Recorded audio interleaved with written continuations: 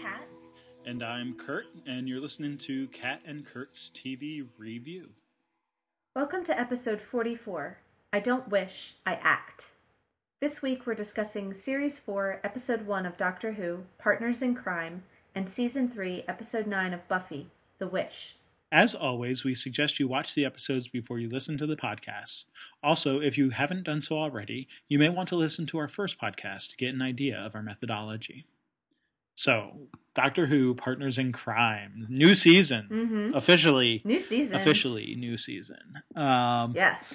So, I think let's start talking just sort of about kind of the new tone, the overall tone of this episode, and I know you had some thoughts specifically on that, so I'm going to sort of bow out of my normal introductory things here. Well, other than just to say that, I mean, clearly it's a very comedic sort of episode. I mean, you get that pretty much right away when you see within the first 30 seconds or minute or whatever, the Doctor and Donna kind of doing very similar things and going very similar places and just having very close brushes and not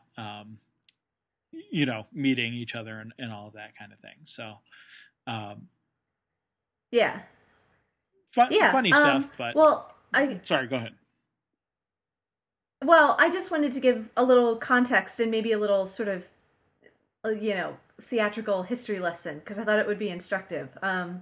So in terms of like behind the scenes production sorts of things,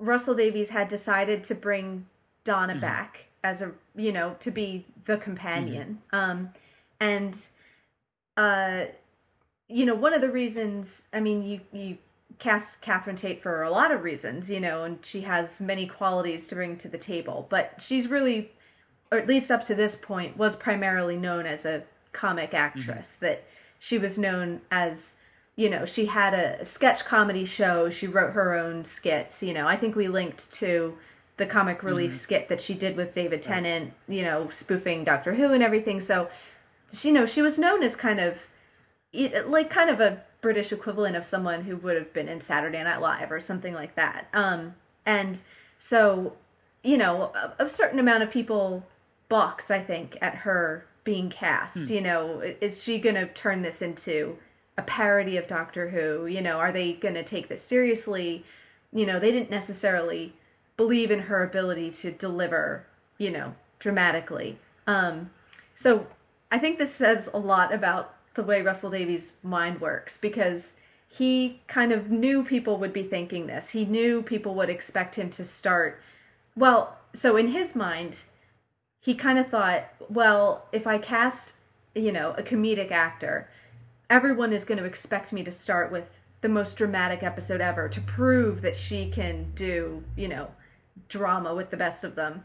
And so, but there was something in him, the contrarian in him thought, screw that. If they think I'm going to go left, then I'm going to go right.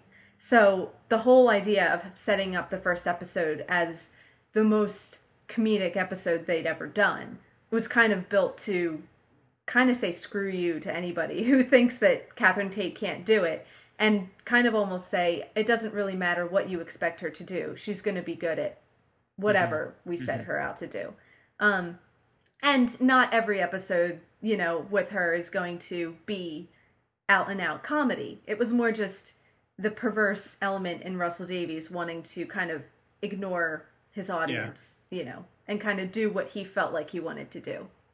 So that's kind of his reasoning behind why he wanted to write something which was so heavy on comedy. But I think it's kind of interesting because I've, when doing like the watching the episode and watching behind the scenes and stuff, they used the term farce a lot, that they called this a farce. And I always kind of took that as kind of a synonym for comedic, that, oh, it's a funny episode. But actually, the more I've kind of looked at it, I think they mean that pretty literally. That farce as like a particular brand of, theatrical comedy. So, and it's something that we have in the States, but I feel like it's very typically British. Um, so like if you think of you kind of define farce as, broad comedy, but very physical, very exaggerated, and very kind of based on, ridiculous coincidences.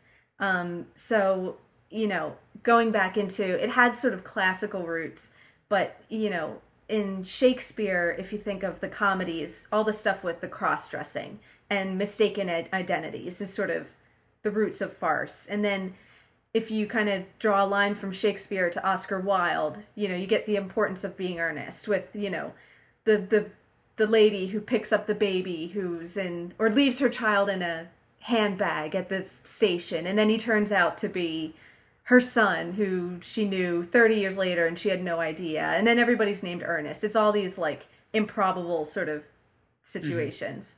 Um and then more modern, you can look straight at Faulty Towers, which if anybody hasn't seen that, go watch it because it's amazing.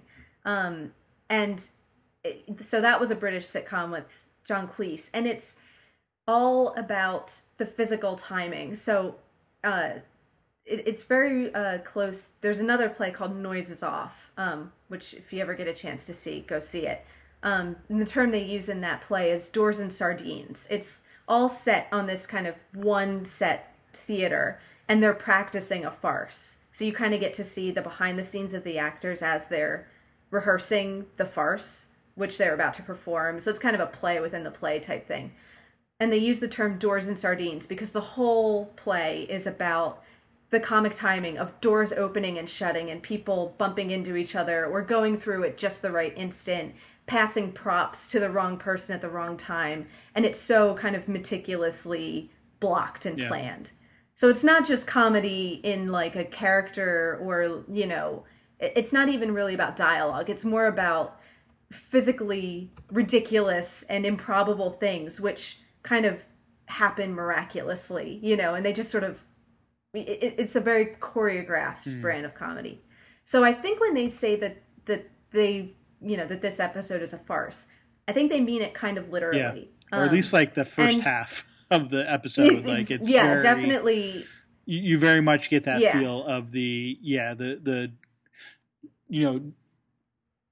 they just miss meeting each other how many times, or David Tennant's popping his head up over the cubicle wall only to go down again and have Catherine Tate pop her head up, exactly one second after the other. So and I think both of them have a strong theatrical background, and they're really good at this. Like they've done farce on stage before. Like this is they're no stranger to it. The kind of fluid timing of one pops up, the other pops down, kind of like whack-a-mole, and so you get a lot of, I think a lot of the kind of comic set pieces in the episode are sort of based on this. So like you said, they have these parallel investigations for really like the first half of the episode is them almost but not meeting, and the whole joke is that and Davies talked about this too, that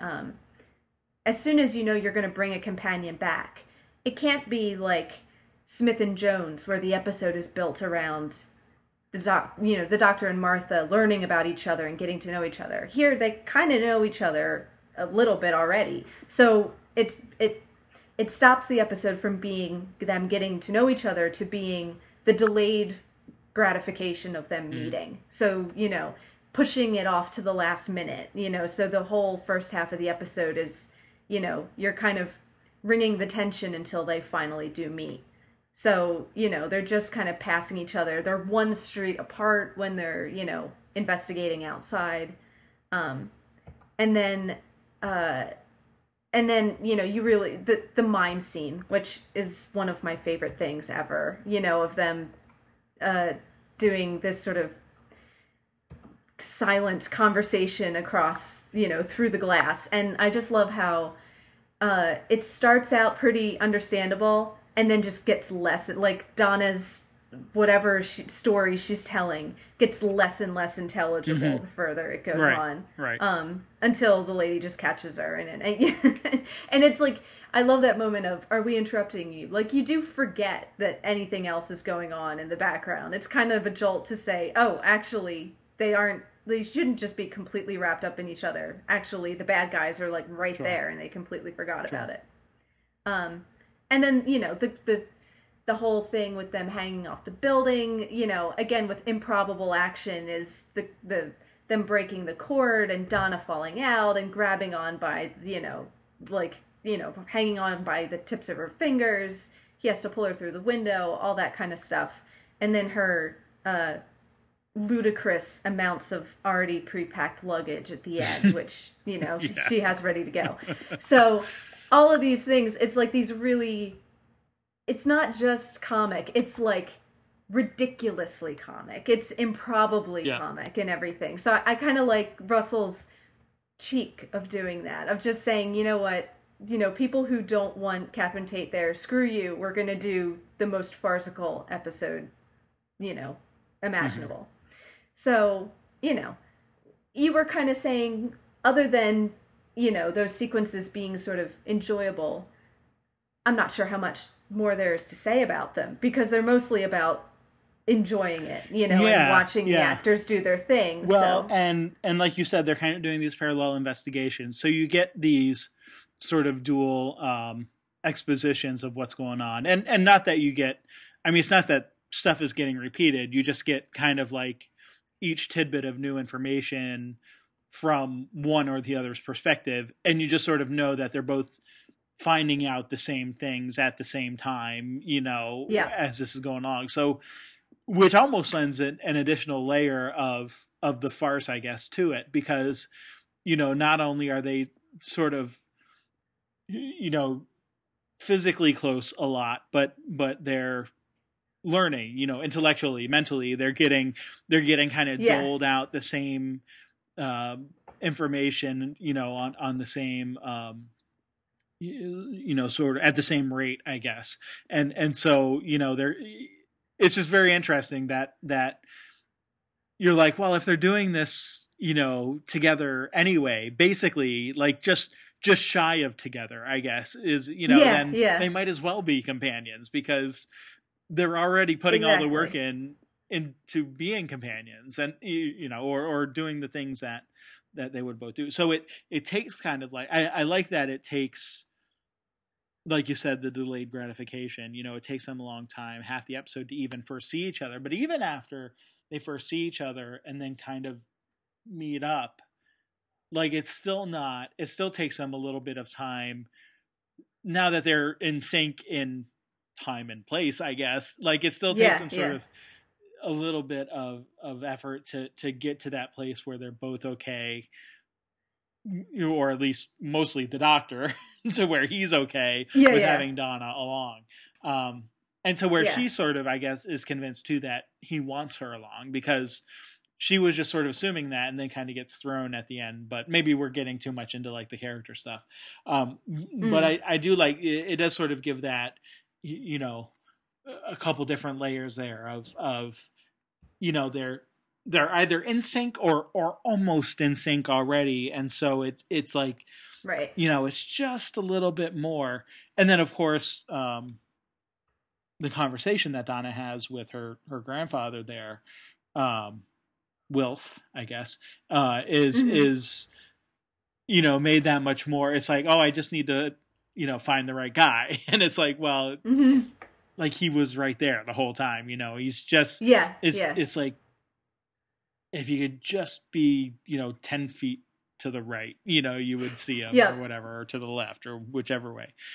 It's not a political statement, but anyway, the yeah, no, so I like it. I think it's enjoyable. I think it's well done, all that part of it, but it does also give you the opportunity then, while they're doing that, not necessarily to learn much about themselves, because like you said, I mean, we both sort of already know them too, so it's not about introducing even one or the other of them to us, right? It's Mm-hmm. not like, it's not a new Right. doctor, and it's not a new companion, so there's no need really to introduce them, either of them to the audience, but they Right, to do use the it. kind of get to know you stuff. They use it, one, for the comedic effect there, but also then to sort of give the idea of this situation of the adipose and this woman, and I can't, the foster mother, whatever her name is, I can't remember. I didn't actually write it down, but I didn't write the whole thing. It was like matron Cophelia, but she had like of the blah blah blah blah that I didn't even write down. Right. So but let's call her Miss Foster. So maybe we can. I mean, and obviously that's sort of the excuse, shall we call it, to get them back together. And we find out that it's like not the first time that Donna has sort of been involved. Like, we don't really know why Donna's there until kind of almost at the end, when she explains, "Oh, I've just been going around to like all these weird things that are happening, hoping to run into you because you seem to pop up when weird stuff happens." So like at first, because and I guess we'll get to Penny too at some point, but like we understand that Penny right away is an investigative journalist, right? She's trying to find out this information to publish and thinks that there's something wrong here, but we don't really understand why Donna's doing what she's doing. Until much later. Like, we just know that she's there and investigating and stuff. And she says she's from health and safety, but we don't really believe that's the case. Or I guess it turns out that she was at some point with health and safety, but isn't anymore or something.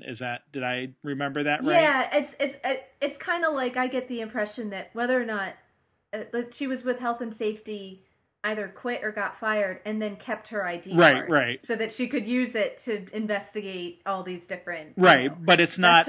That's her version of the psychic paper that gets her through the. But this particular to go in and investigate things. Investigation isn't condoned, so to speak, by health and safety. I think by the time we see her, she's given up looking for an actual stable job and is now actively looking for the doctor, and that she's seeking out these sorts of potentially scandalous or covered up paranormal activity because she thinks she'll bump into the doctor, and she's right. Yeah, and she does. So I guess maybe let's talk about the whole adipose situation and get that out of the way, and then we can talk about for the rest of it, we could talk about the actual characters and what they do. Kind of interesting. Like, I'm not sure whether the little adipose creature baby things are cute or creepy. They're kind of like this weird mix between the two. You know what I mean? Like a little bit of yeah. No, I was one of those ones that I wasn't sure about at first, and okay, does this get put in the camp with Sylvine and Absorbaloff and Goofy? Yes. But I don't think so. I mean, I think it does, but I think it walks the fine line better than those monsters did of the goofiness and the creepiness. And instead of just being gross, which they are also a little bit creepy, and the humor works a little bit better. So I think there's something more effective about. I don't know if it's because there's so many of them, right? And so by the time you have whatever thousands whatever of them, those things are before they turn into gremlins. What are those called again? Those little like fuzzy Furby things. Yeah. No, but like, I mean, I always think like it's the moments when they're kind of coming out of people's stomachs into the sink that I'm kind of close to rolling my eyes. But by the end, when they're all, thousands of them being beamed up into the spaceships and waving goodbye, I just love it. Like, I don't know. There's something about like the kind of overwhelmingness of them, which I think kind of makes them work. Yeah. Well, and they are just cute enough and just weird enough that you never feel like they're too saccharine. Yeah. So. Well, and you get the even the doctor's explanation at that point when they're all going up of, they didn't do anything wrong, even though people who I guess have died or don't exist anymore. I'm not even sure what the right term is, because I guess Right. people have died. Like their consciousness is no longer, Right. something that exists. So, Right. but then again, you have all these little creatures that sort of were made from that. And so like, and it's not their fault. And even though like, they're going to these parents who are apparently, violating some sort of Mhm. intergalactic code, and that we can talk about that kind of stuff too, but like it, yeah, like you can't really blame them. Like, this is one of those monsters of the week that aren't really monsters, like, Exactly. because Yeah. the thing that you might be inclined to call a monster didn't have any control over its own creation, and doesn't is pretty innocent in and of itself. Like, Yeah. the primary monster, I guess, being the foster mother, the matron or whatever we call her, and Yeah. um, as the primary impetus to creating these creatures, but then also you realize like she's just kind of a hired thug. So like, Mhm. I don't know. It's a weird. Yeah, no, it is one of those kind of morally gray groups. Do you are the monsters the children? Not really. Is it Miss Foster? Well, I guess a little bit more so, but even then, not Mm-hmm, entirely. And then, or is it the parents who we never even mm-hmm. see who, have authorized Yeah. this, Well, and you have to wonder. So like, this criminal activity. because So, you get she says they have like 1 million customers right in the greater London area, uh-huh. and and some of those like completely turn into these little creatures, or they all do. Right. I'm not even clear, I guess, at the end. I think the idea is that the doctor stops it before they do the full Right. conversion. So I think maybe a couple people got totally converted, but most of them just had a couple pounds of fat walk off Right, and right, then they're right. okay. So, well, yeah. So, like, but potentially all of them could have died if they hadn't, between overrid the system. Roger and Stacy, like Roger said he loses Mhm. 14 kilos in 2 weeks. So, Right, if right. each of those creatures is 1 kilo, Yeah. like that's something like there's 14 million of these little suckers. If Yeah. if you've had If all goes if all according to million have plan, been yeah, taking it for yeah. 2 weeks. Now, I mean, obviously, maybe that's not the case, but some might have been Yeah. taking it longer and lost more weight. Some, Stacy Right. said she lost 11 pounds, which is different from kilos. So, like Yeah. I don't know. You just have to sort of wonder, like, how many of these things are there? But yeah, and again, Yeah. even the doctor is like, actually, it was kind of effective. It's kind of an effective way to do Yeah. it. I it kind of and except for the times where it accidentally converts the whole person and kills right, them. Actually, it does kind of work. which you get the sense that that was the plan. Like in the long run, the long term plan would have been Mm. that the people who were taking this would eventually just sort of waste away to nothing. Right. At least that's the way I sort of read it. I guess maybe I'm reading a little bit more into that, but I mean, I guess assuming if they kept taking them, why not? well, and apparently the matron was able to override and do full parthenogenesis, in one fell swoop. So like Yeah. that was sort of the way I was reading it, was that the idea would be to get as many people as possible hooked onto this and then just kind of take them all at once and harvest all of the Yeah. creatures. I'm not even sure what to call them. The mini adipose, I guess.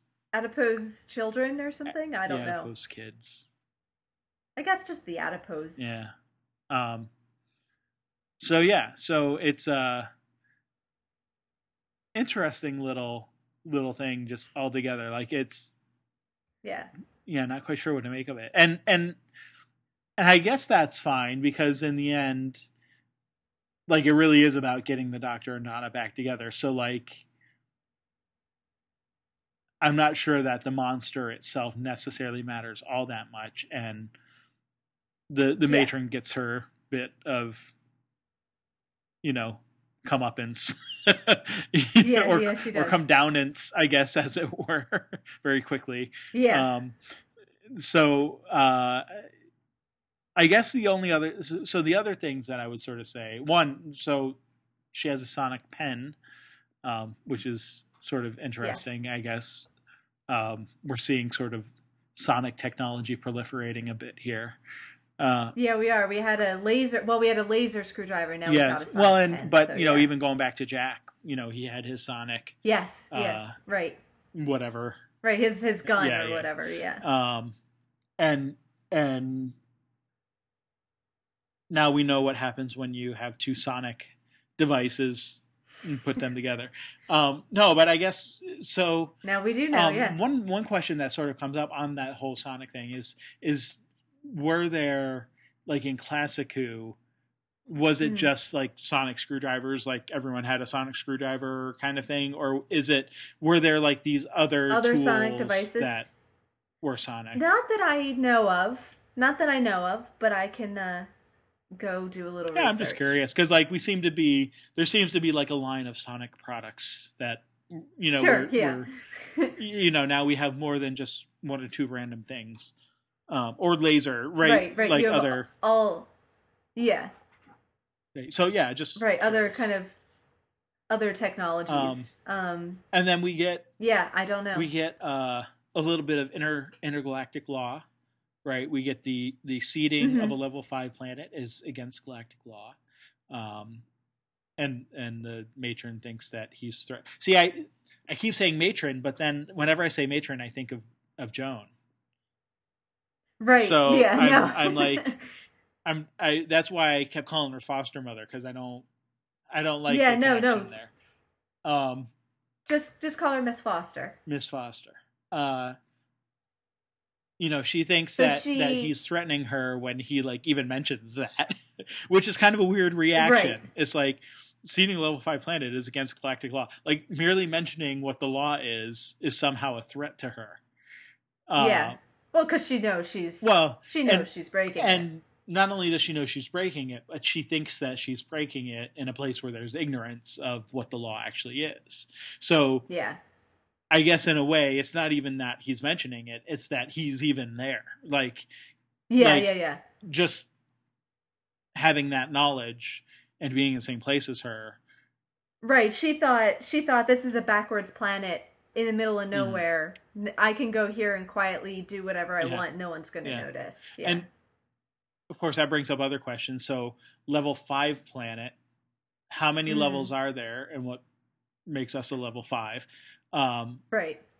and then, And the reference to the shadow. well, that was where I Proclamation, was too. getting Isn't to there next. one? Yeah, was what, like, there's an implication. He says, we had planned to seed millions, but if that man's an alien, then he's alerted the Shadow Proclamation, which is an Mm. interesting way to put it because it makes it into a thing with Mm-hmm. intelligence and knowledge. So as opposed to, I mean, a proclamation is typically a document or a statement. Right. Like Right. this is an actual being or a council or something, some kind of entity of a sort that was not how I was sort of thinking of the Shadow Proclamation. Right. Because that's not in what it other- sounds like. Because doesn't the Doctor before talk about like articles in the Shadow, Yeah. Proclamation or And something? it- Yeah, he talks way about back it as in a the document. first episode in Rose, Yeah. talking to the Nestine consciousness. So, Mhm. yeah, so like it definitely gives a new light on this. So not that it's actually illuminated anymore. We just have a new light. No, and I think this is the first we've heard about it since the first episode. Yeah, so I think it's not like we've learned a whole lot. I want to say there might have been one other mention somewhere along the way. Yeah, there must have been one or two. But I couldn't. We haven't learned a whole lot. I couldn't even tell you where those were. Like, oh, maybe in the end of the world. Like, isn't there something like, according to Shadow Proclamation, blah blah blah blah blah? Yeah, I think you might be right. No teleporting into the. That's right. The station or something like that.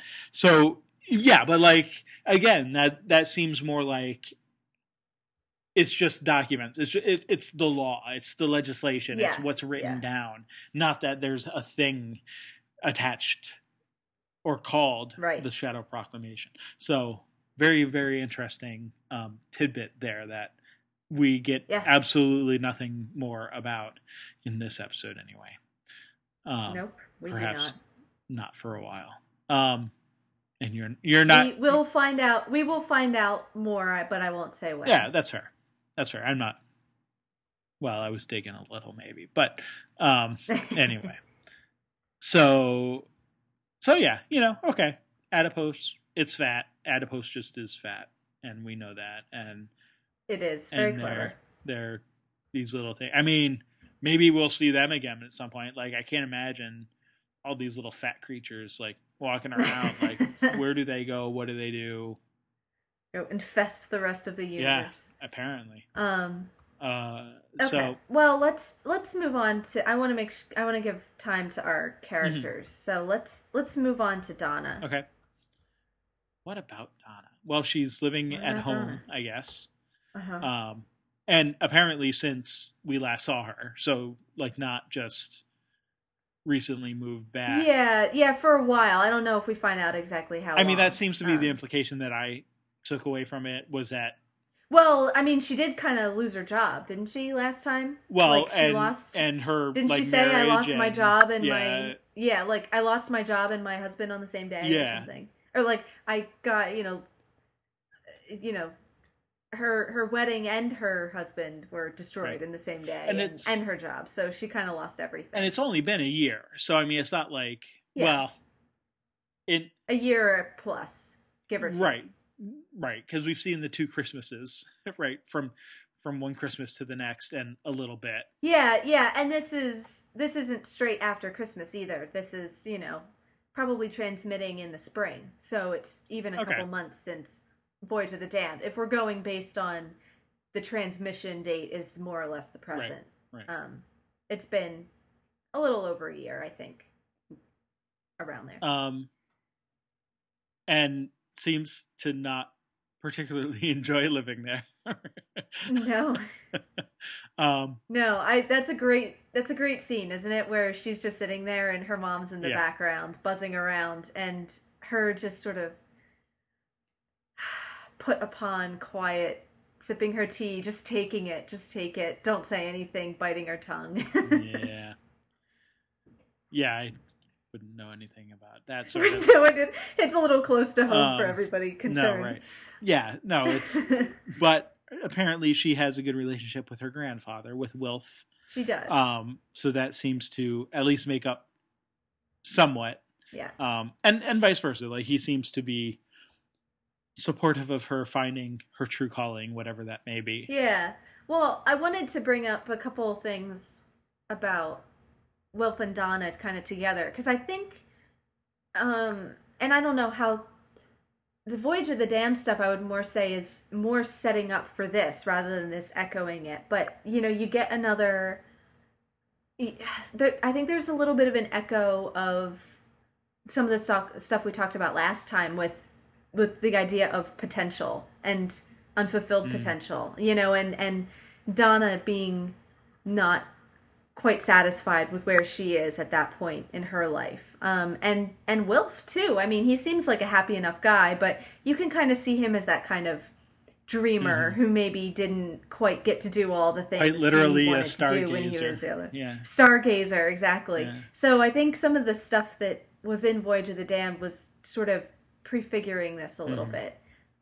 So you do get the sense that Donna took after her grandfather rather than, it skipped a generation over her mother. And the kind of romantic idealist who is a little bit unsatisfied with, where she is in reality. She seems to take after Wilf in that respect. Yeah.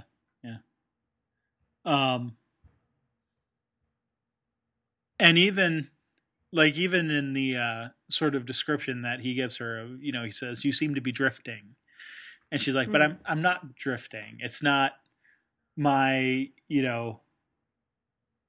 I don't know, lackluster or whatever you want to call it. Mm-hmm. Like, it's not purposeless. And that's, there's a Yeah. difference between just sort of,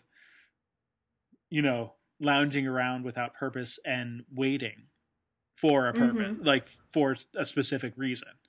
Not waiting for a Yeah. purpose, but having a reason to wait, I guess, is what I'm trying to Yeah. say. So, like, I like that there's that distinction there. It's that it's not that she's just has no direction or doesn't know what she's doing, because we find out that she in fact does have a direction and does actually kind of know what she's doing. And is actually working pretty hard at achieving it. Right. Much as it might seem like drifting to everyone else, she's consistently looking Right. for what she's out there working to get what Right. she And wants. we do get that impression that the mother's viewpoint is the everyone else viewpoint. Like, Yes. that it's, and we sort of got that with, before in the Runaway Bride, when she was the one runaway bride, it was, everyone was, why are you doing this? Why are you putting poor Lance through this? Or whatever. Yeah. Lance, right? Yeah. Yeah. Lance. And and so you do get that idea that everyone else's perspective is the same as her mother's, but yeah, no, I think that's an important distinction to note is the difference between again, the drifting and the waiting, the purposeful waiting. Mm-hmm. And it's not that she doesn't know what she wants. It's not that she may not know exactly how to get it, but she does know sort of the idea of the direction in which to pursue, getting there, and kind of helping herself get to the opportune places and at the opportune times to be there for, it's that, what's that saying, luck favors the prepared, or whatever. Yeah. So it's like fortune favors the prepared, something like that. Like, I know the one you mean. Yeah. Something along those lines. And so it's like she's kind of doing that. She's quite prepared, as we see, with all of the bags that she hat box and everything. that she pulls out of her trunk. So no, I like that exchange, because it does give you the sense of, other people can totally, I mean, and I'm sure I've done it. I'm sure people have done it to me. It's like, what is going on there? What's happening? Why would someone be acting this way or pursuing this particular thing? And you know what? When it boils down to it, it's, if that's the right thing for you, then that's the right thing for you. So yeah, I don't know. I like that whole little conversation between them. Yeah, no, I do too. I think it's a great setup for the character, because because we've seen her before, it allows them to do that kind of a story. Because whenever you start with a companion sort of cold turkey, I guess, in a way, whether it's Rose or Martha, when you meet them and they go with the doctor at the end, it becomes this sort of spur of the moment whirlwind thing. Whereas with Donna, because she originally said no and then regretted it, she's had a long time to think about it. So you get this sense of the amount of thought and preparedness that she's put into it. And not that that's, better than the others, but it's just a different, it doesn't make it just another, just another companion in the same mold. It kind of brings a new dynamic to the relationship a bit. That she's, in a way, a little bit more invested in this, because she's been sitting there twiddling her thumbs for a year, waiting for her moment to strike. Yeah. So it changes up the format a little bit, which is nice. Well, and it also, you get with the sense of like the false starts that she had, right? She's like, I was with you and it was all kind of so clear and I was going to change my life and whatever, but then fell back into the old rut. And who hasn't done that? Who hasn't gone away for I know. I don't know, a weekend retreat, or had like a really good, I don't know, inspirational talk or something, that you've gone to, and you're like, yes, and for like 3 days you're on this high kick, and then whatever. And she's like, yeah, and I even went to Egypt or wherever it was, right? And Yeah. but then when I got there, it was just all the same touristy stuff. Like it Yep. wasn't. I mean, it was nice, but not special or not what I was looking Yeah. for. So Yeah. I like that they kind of throw that in there, that it's not like she hasn't tried other things too. And and and she mentioned, I looked everywhere, you name it, UFOs, UFO sightings, crop circles, sea monsters. It's Yeah. Yeah. like it's not like she just said, "Oh, there's this weird adipose thing. I'm going to go check that out. Maybe the doctor's there." Like she's been seeking, Mm-hmm. the doctor for a while and has had a lot of failure at it, apparently. Mm-hmm. But it's that Yeah. persistence and that idea that she knows what she wants. She doesn't necessarily know exactly how to get it, but she knows that she's kind of going in the right direction, and so she's going to keep doing that. And that's Yeah, and I think that last scene where she gets to wave off Wilf and he mhm, tells her to, it's like that is such a great yeah, culmination. You just feel like, for those characters, it just seems like such a moment of triumph that she's finally, you know, she's made it work and he's so excited for sure, her, you know. sure, Um yeah. I And, think I just like that relationship too is kind of a new thing that we haven't really seen. mm, you mean between her and Wolf? Yeah, Yeah, there hasn't really that's been, supportive. because Rose, had Pete sort of in a strange kind of way. Certainly didn't have him while she was growing up. She didn't. She kind of lacked that, father figure. Martha had a father, but we didn't really. He didn't seem to be a particularly, close or strong one that we saw. So No, now it's yeah, kind of nice to have her with the kind of supportive, And actually, I did want to bring this up because I said last week that we were going to see Wilf again, and we saw him right away. And the reason is that it was supposed to be, if you remember in The Runaway Bride, Donna had parents, mm, and the actor who played her father was, in the script due to come back. He was going to do all the same things that Wilf did, and and after they'd started filming, the actor actually got sick and passed oh, away. okay, So rather than cast a new actor in the part, they thought it would be better to just they allude to it later. They kind of write in the fact that he's died in the year okay, since. And that she has this grandfather who's kind of a surrogate for that. And they liked Wilf from the Christmas hmm, special, so they thought let's just make him the grandfather because he's great. sure, So that's kind of where the idea for him came about. So I think he is fatherly because that role would have been her father in the first place. So um, they kind of get to substitute that relationship a little bit. yeah, yeah, hmm. But well, you know what else I wanted to bring up about Donna was the, and this can transition us into the doctor, I think, in our last 5 minutes or whatever we have. Um, the scene, their kind of scene of negotiation at the end where, they where he's sort of hesitant and kind of quiet in the face of all her sort of enthusiasm.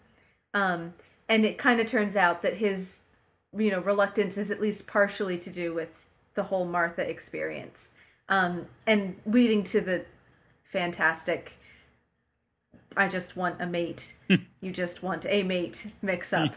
Another element of farcical misunderstanding, so she doesn't want to have any misunderstandings Right. about what's going to happen when they go in the TARDIS. So I You're think not it's just, mating with me, sunshine. you're not with me. No. And his face of just, oh my god, no. I didn't even mean to suggest that. Right. So We I don't know. I think it's they are it, in the terms that a former coworker of mine used to use. They are agreeing violently. yes, yes. Yes, they are violently agreed upon where they stand. Which, again, and I don't want to say this is better. I love Rose and Martha, but after a couple seasons, it is nice to have a different sort of Mm, dynamic that everyone is very clear up front on where we hmm. stand. So, and I like just that they found a nice character way of doing that they do it with humor, Right. that it feels very Right. natural, that and in keeping with the comedic tone of the episode and Right. everything. So Well, and I just so and of course contrasting that to Martha, mm, who protested at the beginning, in she her did, first, yeah, oh, I'm not the least bit interested. But of course, you knew pretty much right away that she kind of was. Yeah. suspected, yeah, yeah. So, yeah, like this is the sort of the very visceral Mm. reaction that Donna gives when she Yeah, no, thinks, that this is an appalling yeah, idea to her, like, not yeah. mating with me, sunshine. Um, no, that's great, and yeah, and I think, and not that there's anything wrong with having a companion, and the Doctor have some sort of romantic, or at least implied romantic, or at least tension, you know, Mm. uh, Yeah. or relationship in there. It is kind of nice because it's not something we've seen yet at this point. Even with like Jack, I mean, like, Yeah, yeah, that's there's true. still the stuff in there. Right, right. You think of Jax And going, you too, huh? and then of course, I mean, really, and then I guess just sort of round it out, you have Mickey who was just pining over Rose. You know what I mean? Like, so Yeah. it's not even like he's a good example either, because yeah, he didn't want to be with the Doctor, but it was animosity because of the Doctor and Mm-hmm. Rose's relationship. So it's nice to sort of Yeah. have a clean, fresh, you know, right up front, Yes. stating, putting everything out there Yeah. to air dry, so to speak, right at the beginning. Yeah. No, and I think this isn't to say anything. The relationship will change and evolve and get more complex and Sure. everything. So it's not like it's a static thing. But the Doctor and Donna, I think that term or that line about "I just want to mate" is very indicative of at least where they start out. That this is you know friends, good Mm-hmm. friends, and it's almost, I heard someone say, like, especially in this episode, but in their relationship in general, they're kind of in a buddy cop movie. Like, it's Hmm. kind of funny how, like, the you know the show with the Doctor and Rose feels different than it does with the Doctor and Martha, and so here again we have a new relationship and the show feels different, and it has this kind of Mm-hmm. partners in crime is very Mm-hmm. kind of Mm. succinct in the title. It kind of tells you what kind of story you're in, I Yeah. think. Yeah.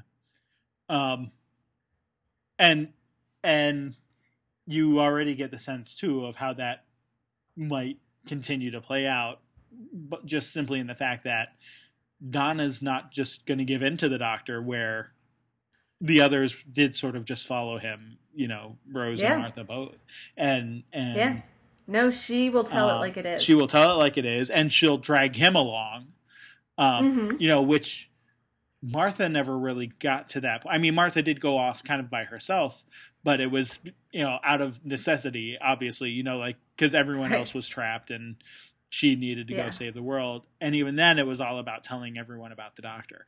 Rose Yes. did get to the point where she would sort of go off on her own, you know, way, but even then, it was just kind of like you always got the sense that she was just sort of trying to mimic the Doctor, not really doing it on her own. It Mm. was just kind of like, Yeah.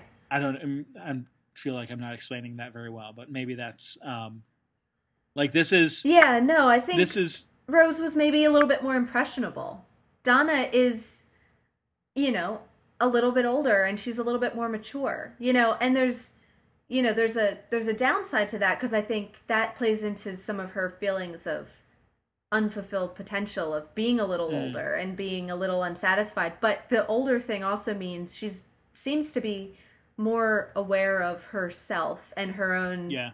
opinion, Well, and that she has more I'm sure that does confidence. have to do partly with her being older, but probably just personality difference too. Yeah.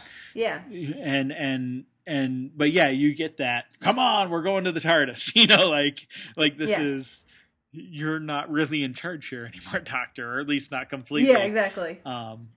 And when she's piling her bags on him, and he's just kind of like, okay, what's going on here? So yeah, and when he starts to do his, it's the TARDIS and it's bigger on the end. She's like, yeah, I know that. Yeah. We've done this before. You don't have to do it again. Right. Right. So yeah, no, I'm looking forward to seeing. I know at least one person who has told me that Donna is his favorite companion. So okay, cool. It's a vote of confidence. Yeah. And I mean, I don't have anything to say against her at this point. So that's good. Well, in our last couple, I just want to make sure I didn't miss anything really big. But in our last couple minutes, we should probably at least acknowledge the surprise presence of Rose at the end. Well, and because the presence I know you and had disappearance. I know you had Donna spoiled. The presence and disappearance. Because I know you had Donna's return spoiled for you slightly. I mean, recently, just yeah, slightly, it was like just before I watched the really, episode, so it wasn't like a and it didn't really tell you anything about the story. No. But I think I'm right in saying that we managed to get here without any. I had no Rose, idea that Rose appeared at all in this episode, and I mean. Nice. The appearance is very brief, obviously, and not quite sure what to make of it because it is, she's there and you just see her from behind, and Donna talks to her, gives her instructions about which bin she just threw her keys into, which is a kind of weird thing to do. Yeah. But I think that's hilarious that she leaves she leaves the keys in a trash bin. Oh, they're fine. They're going to be there. Just, waits for her mother to come get them. So that her mother can come. But you still get, even though Donna's more mature, you still get some of that ditziness that we saw in The Runaway Bride. And then, Rose turns around and you see it's her, and then she walks away and like fades into the night, like, just kind of like dissolves. So I'm not sure what to make of that. Is she there? Right. Is she not there? Is it her being Bad Wolf, or like is it like bleeding through from the other dimension that she's in? All those possibilities, and I'm not necessarily asking you to tell me what they are. Those are just sort of the things that I'm questioning and thinking about. So I don't know. The she's there. My one note I have for Rose is because I don't know what to make of any of that. So okay. That's as it may be. Yeah. Yeah, no, I mean, I don't have anything to add because, what else is there? I mean, the only thing which is kind of cool is the music is the Doomsday music, that kind of bass and piano, that kind of iconic music from their separate, which that's not a clue for anything. It's just that's the iconic. No, but it's like we've talked about music sort of in Buffy is, it's sort of that hinting at the theme and repeated memes and motifs and all those things. So, it's kind of always nice when you get a little note of music that reminds you of an episode, from way before or something. Sure.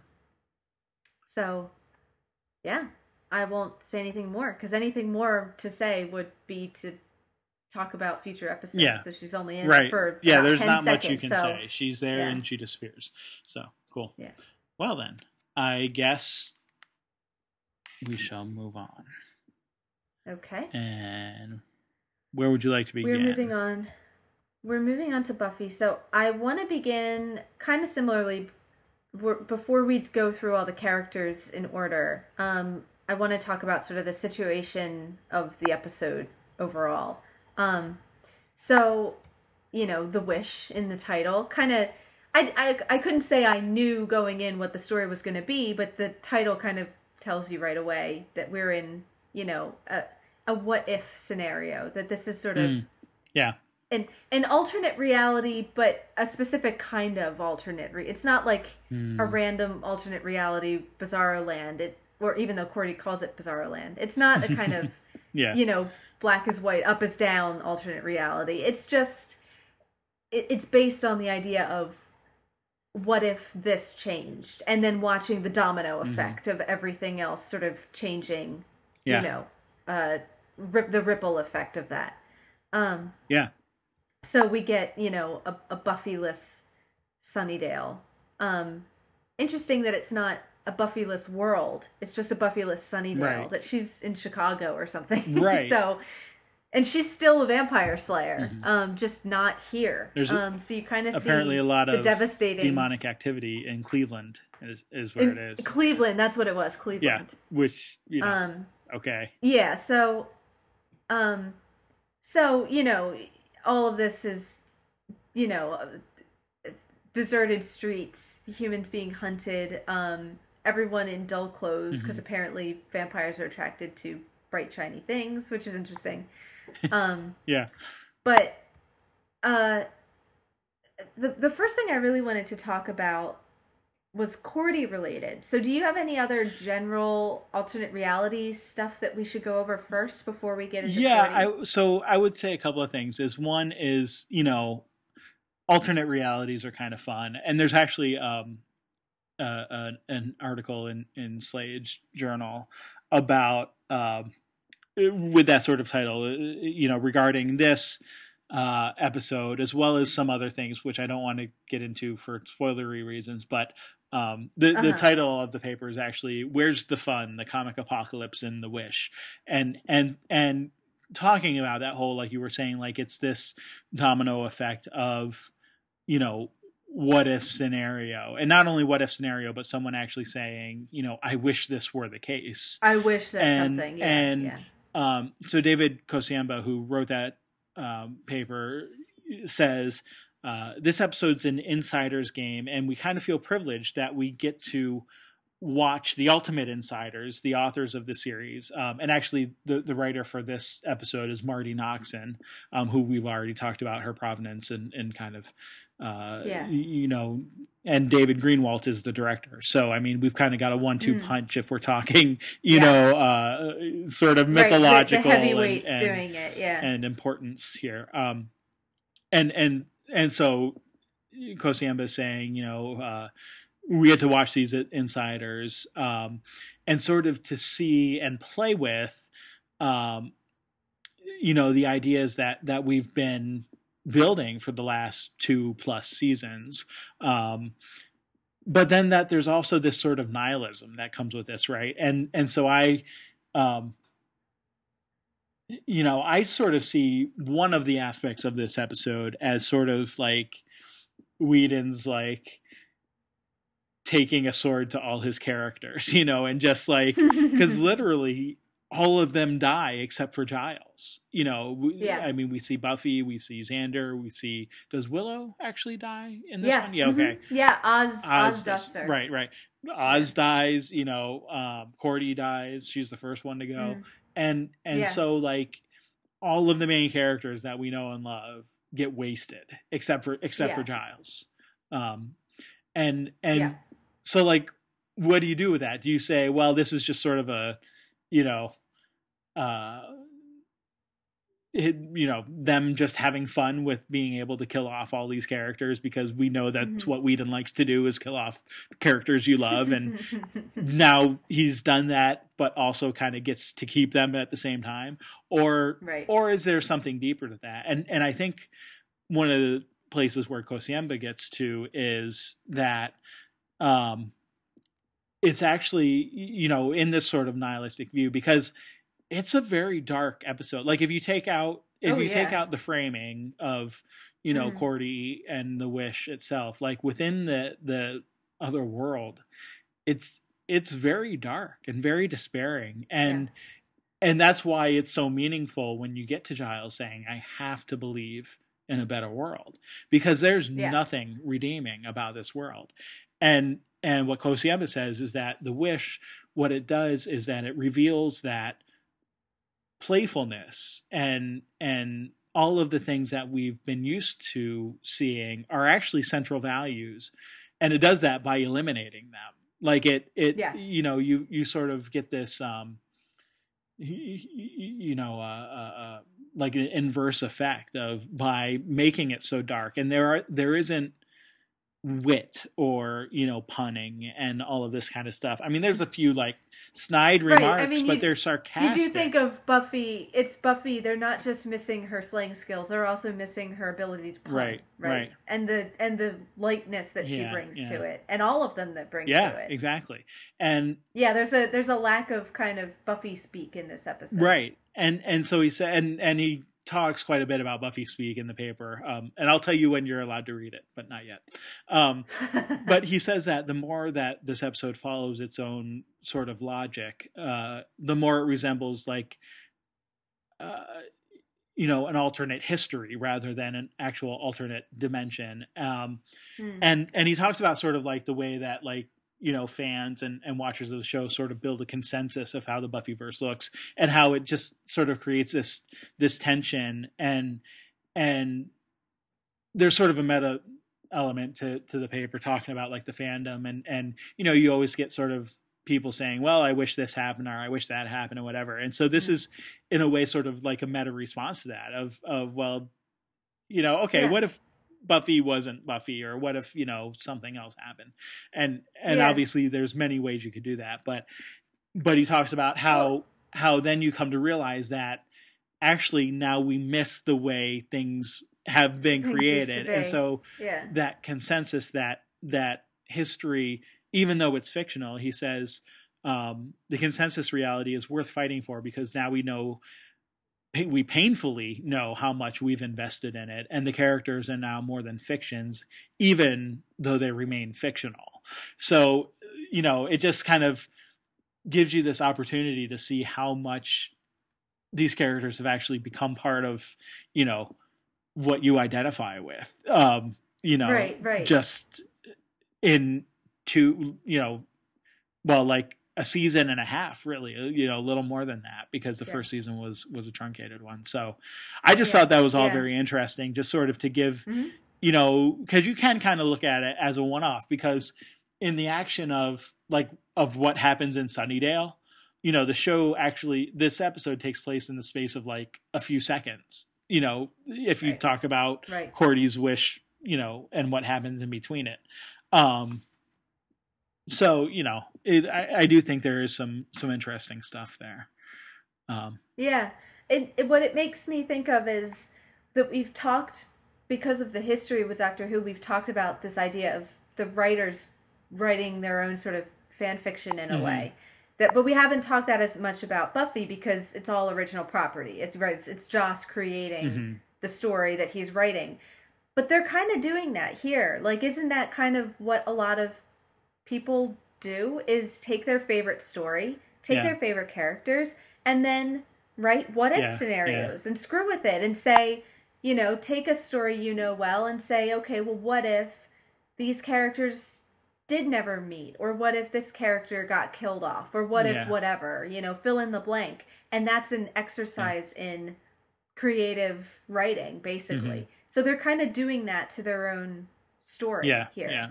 Yeah. And even though it does take place in the space of a second, it does have real weight in the same sense that fiction does, or that story does. Mm-hmm. That it Mm-hmm. doesn't happen in real time, but it has real impact on sort of our Sure. imaginative. We know more about the world, even if Cordy and Buffy don't remember this and don't necessarily learn from it. We do. Mm-hmm. So we have more to bring to the table, like, as the reader or the watcher. Right. So Right. Yep. But it's all theoretical, it's all imaginative. It's Right. not what happens in the literal world, it's what happens in sort of the fictional realm, I Mm-hmm. guess. Right. Right. Exactly. And yeah. So, well, let's talk about what happens in that fictional realm. Okay. You Well, wanted to start with I Cordy? have more kind of alternate universe stuff to say about Cordy, but first, let's talk about Anya. 'Cause Oh, she's okay. really the catalyst for all Yes. this. Right. She just sort of appears out of the blue, doesn't she?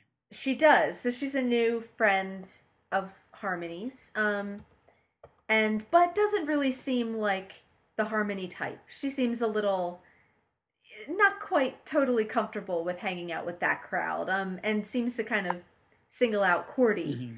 Um, so which we could maybe infer some reasons for why that is, but it turns out that she's not an ordinary, high school girl, but she's a demon, I guess. Do we ever really find out exactly what she is? She's a yeah, demon. I mean Giles. Okay. Right. She's a demon, but we've talked before about how that term can be a little slippery. Is a slippery term. Okay. Well, I think it's interesting that Cordy identifies her as a fairy, a scary, veiny, good fairy. Yes. So it kind of again fits in the sort of I wish fairy tale mode of, granting wishes and stuff. Right. That she's kind of a fairy tale monster. Well, and so if we're thinking fairies and elves, I mean, I know that they're not always nice people, right? No, they can be scary, and I don't know, maybe veiny, but there's definitely that sort of idea of, this is a supernatural being of some kind. I'm trying to find. I thought I had written down, but Giles does, look up Anyanka and talks about her being sort of like, I think he calls her like the patron saint of women scorned. So he does say some, and I did notice that. I think it's when he's summoning her. He summons her in the name of women scorned. So that I did pick up on that, because then my question was just that is she associated? Does she have does she seek out scorned women? And is that why she sort of targets Cordy, is because she senses that she has been dumped and might have some wishes she might want to careful or casually toss out. Well, and that's exactly it. Right. And so Bizarro Giles says she's the patron saint of scorned women and that she grants wishes.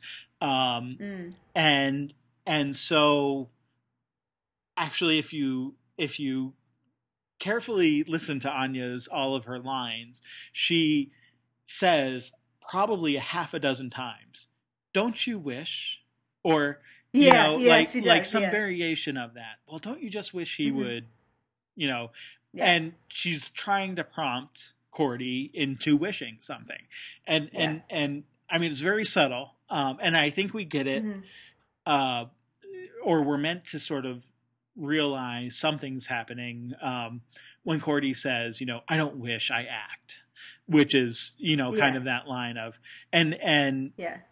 but this is Anya trying to get Cordy to take some sort of vengeance. And it's interesting that the vengeance she takes is not on Xander, because that's what, like, if you look at, all the stuff that Anya's doing is this woman scorned perspective. It's Xander's such a, low life, or, what did he do to you? Don't you just wish he would, whatever. So she's trying to direct Cordy's hatred towards Xander. And it's funny that Cordy doesn't. She doesn't. Yeah. She directs it towards Buffy. And sees she knows that the roots go deeper. It's not just because she never would have had this relationship with Xander. Right. If her circle hadn't expanded to include this misfit group of friends. So really, which it never would have if Buffy hadn't been along, right? Exactly. Yeah. And it makes sense from a Cordy point of view. Yeah. Well, and that's funny because once again we get Cordy so self-focused. Why does this always happen to me? But you know what? She's kind of right again. Like we've talked about how she complains about, things always happening to her, but things do always happen to her. Why am I the one who gets impaled? Why do I get bitten by snakes? Why do I fall for Incredible Losers? All right, that's her fault. But, like there's this sense that like it's easy to just sort of dismiss the privileged, person of the whole Yeah. the white wine hashtag, right? It's like and that's wine with the WHINE. It's Yes. it's easy to sort of dismiss that, but in Cordy's case, things do seem to happen to her an awful lot. um Yeah, no, and especially what she's been through lately. I'm totally on her side, right, right. And actually, I mean, okay, so I have a ton of stuff to say about Cordy, Okay, but so we should probably finish with yeah, Anya. so what else did you want to say, or did you have questions about for Anya? So the other main question I had was, in the end, Mm-hmm. I believe what Giles says is that once the necklace is broken, her power is taken away. Her wishes are reversed, and uh, she's mortal Mm-hmm. and powerless again. Right. So I guess my question um, is that a permanent thing? I know we will meet the character Mm-hmm. again at some point. So is this are we meant to understand that she can't just go out and make a new necklace, right? That she's really lost her powers at this point. Right. And so she when Cordy first notices her necklace and asks, "Oh, is that whatever?" uh Yeah. she says, "Oh, this is an actual old thing. My dad gave it to me," or something like Right. that. So right, the implication is that this is, I mean, it's old, so it's, Yeah. something with power, something, that was given to her. So she can't, right, she doesn't have the power in and of herself. It's not, this Mm-hmm. isn't like inherent, demon risen from hell kind of thing. She was invested with this power, and now it's broken, and yeah, now she's mortal. And we see, several times she tries to, done, it's done, and she's Yeah. Yeah. impotent at that point to really make the changes that Cordy seems to take delight in. I wish, this and that and the other thing. So Yeah. yeah, no, definitely, like that seems to me to be pretty clear at this point. We're meant to take that she's lost her power, she's become mortal, Mm-hmm. and that Giles, and we get, I love Giles's little moment of, oh, my watcher, muscles seem not to have atrophied. Like I think that's sort of a hint to say, like, we're supposed to be taking what he's telling us as truth, like as fact at that point. So, Yeah. and that's where we, learn that stuff about when her power center, which is her necklace, gets destroyed. It makes her Yeah. mortal at this point. So now she's basically effectively, yeah, a teenage girl at a high school, whatever she may have Okay. been before, we don't know. Yeah. Um, and we will see her character again, so I don't want to give away too much more than just that. But Yeah. No, I'll be interested to see more about her, where she goes, and I'm sure we'll learn more about her backstory and everything too, mm-hmm. I assume. So I'm looking forward to that. No. Um, But yes, let's move on to Cordy, because I okay. I I guess I inadvertently misled you in saying that this was sort of a Cordy focused episode. Mm-hmm. So you Well, may have so some other here's what things I to say think. about that. Well, so here's what I think is interesting, though. I think this episode is designed to make you think that, and then it subverts it. Because so what's kind of interesting. Okay, so it starts with uh, Cordy, you know, cutting up pictures of Xander and burning them, Mm-hmm. right? So you kind of get this idea of, you know, of the vengeance, Mm-hmm. and the anger, but also potentially, we know she has affiliates with magic. So, it kind of looks a little bit Yeah. ritualistic to be sort of, burning the boyfriend's stuff as a kind of a Mm-hmm. ritual thing. Very And much. Yeah. then we get uh, the very, very, very subtle little mention from Willow that Amy saw her at the mall, and Amy said she looked whatever. And so the little hint of Amy there, I was started thinking, my wheels start going, and I go, ooh, she's talking to Amy. She's gonna, we're about to see some revenge Mm. potions a brewing or something. Um, she gets there, and then, like you said, with Anya, pretty after not too long, you kind of get the idea that there's more going on with Anya than you originally thought, and she is making all those promptings of don't you wish," which Cordy studiously ignores. Like for the most, Yeah. like she's not interested in wishing. Right. She's not about, as much as she whines. She's not about sitting around and feeling sorry for herself. She acts. She's dressed up and she's going to go out and try to do some damage control. Mm-hmm.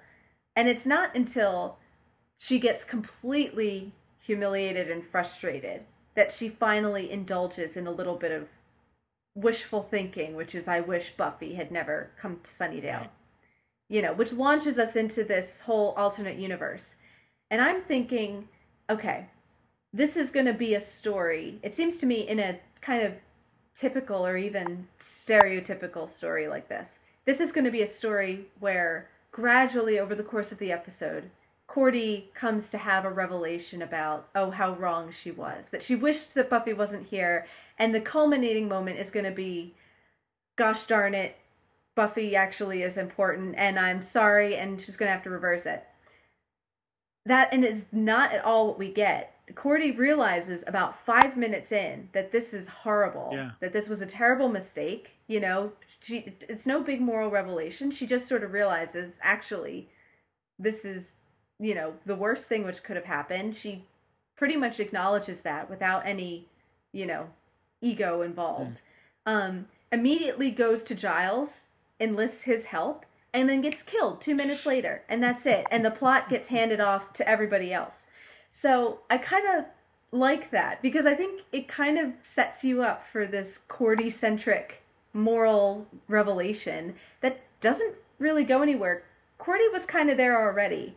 Like, I feel like all of that, the stuff that she says about, you know, I wish Buffy had never come here, is only because she's so frustrated, you know, and Anya's bugging her to kind of say these things out loud. And she does indulge in some wishful thinking like we all do. And it just kind of happened that there happened to be a demon there who made it come true. And immediately she realizes that it was a mistake. It's not actually a lesson that she really needs to learn all that much. So, you know, and then in the end you kind of get, again, the going back when it switches back, you know, well, I wish that, you know, Willow wakes up with boils, and I wish that Xander never did. You know, like she's just venting. You know, she's just venting her frustration. Like the episode wasn't at all about Cordy's, you know, moral revelation about anything. It was just she needed to vent, and it's almost like this is an extended like completely unintended, but like cathartic venting of like bad stuff happening because she was angry, and then it pretty much gets erased by the end. So I don't know, that's my reading for why this isn't actually Cordy centric, because I think it becomes about bigger things in the end, like the things you talked about. Like, it's not just about Cordy, it's about the whole network of characters and how they're all interacting and important, and how they all sort of rely on each other, and all the personalities of, as we've come to know them, are important. So yeah, make of that what you will. That was my reading. I guess the only thing that I'll say to that, and I'll just say it as quickly as I can, is just that you know, that includes Cordy, and now Cordy is not part of the group, and so no, and I don't mean to say that she's unimportant. I just meant that she's not the sole focus in the way that I know, I thought she would be in the first couple minutes. Sure. And I mean, yeah, obviously watching a new episode of anything, you know, for the first time isn't necessarily going to be the way you think it's going to be, obviously. So yeah, I guess and I think it was a good, what I meant by Cordy centric was that it explores the fallout of her being hurt, both emotionally from having seen Xander and Willow, but also physically, and coming back, and the things that, you know, and how that affects her. But also, I mean, how then she in so you talk about like the whole thing gets erased, but until that moment where Bizarro Giles destroys the power center of the necklace, all kind of weird stuff to say, but until that moment, actually all of that darkness in that dark world and everything is Cordy's cause. So even though Cordy does die, relatively quickly into this sort of second storyline that we're in, everything that's happened up to that point is fallout from all of those other things, that are. Yeah, no, and I definitely agree with that. That as much as Anya is the catalyst, Cordy is too.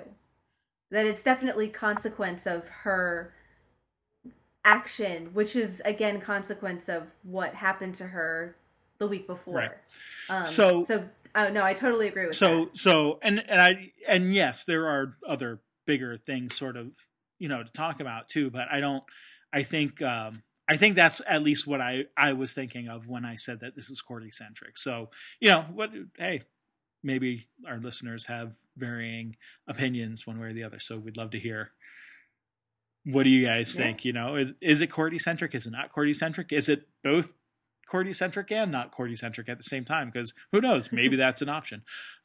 Is such a thing possible? But yeah, no, you're not expecting her to, like, within a few minutes of stepping within Bizarro Sunnydale School to say, oh, actually, Buffy, as much as I hate to admit it, did some pretty good stuff while she was here. So maybe we need her back.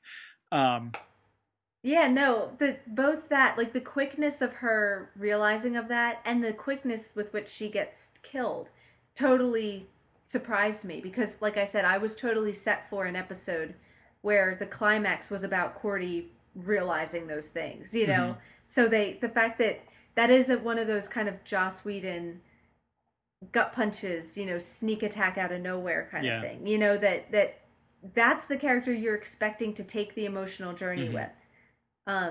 And that's not at all how it plays out. So I think that's I really like that. I'm not disappointed that it doesn't go further with her. I think that actually, is really effective because then we get to sort of, it just brings home, I think that's the part that really shows you how bad this world is. That, like, it doesn't bother to stay with what seems to be the main character to see how she turns out. It just kills her off. It's kind of like killing off Vivien Leigh in the beginning of Psycho. And you're like, well, I thought she was the main character. Where's the story going to go from here? It kind of lets you know, or it doesn't let you know. It refuses to let you know where the story's going. So it was really good. Yeah. Although not good to see Cordy get killed. No. So just, on, I guess, before we move on to other characters real quick, though, just her whole dynamic is all screwed up now at school, right?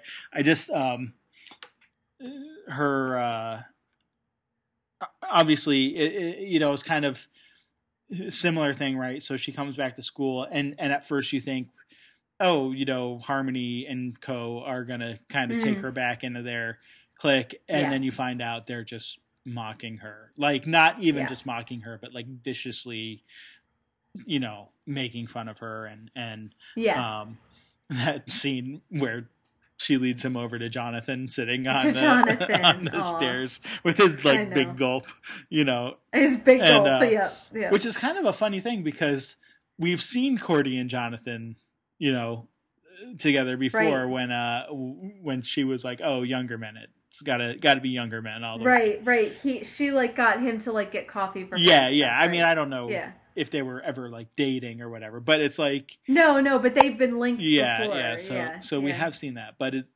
it's kind of but you get that sense of the joking there, and just that, like, it's like now she's completely on her own. Except for Anya, who comes along, and is now apparently willing to be her friend. But like, it's this whole idea of just like she, was this great thing, and then she was like, or great thing. I mean, she was at least, you know, very popular and very well liked, you know, by all Mm-hmm. these people. And then like, you know, it's like, oh, she broke away from them, but it was because she was empowered, you know, like she was doing it on her own. And now she's just gotten to that Yeah. point. She's still wounded. She talks about having pulled her stitches, you know, she talks about, you know, we Yeah. see her getting pushed into a pile of garbage. You know, it's like Mm. just everything that could possibly go wrong with her. So, Yeah. Yeah. Well, and you get to, I kind of had that, you just reminded me of that, that she, so she's, by kind of going with the Scoobies, she's kind of ruined her, you know, popularity with the popular mhm, crowd. That, like you said, like, it seems like they're gonna take her back, but then they don't. And then she's understandably not comfortable hanging out with the Scoobies, so she is sort right, of alone, and both things have been ruined by right, what happened. And similarly with Willow, I got the same kind of feeling with Willow and Xander because they can't move forward as a couple because they both want to make it up to their previous couples, but they right, can't go back. You know, Xander kind of tries to touch Willow just as a friend, sort of affectionately, and Willow slaps him off. Like, right. we can't do that Yeah, anymore.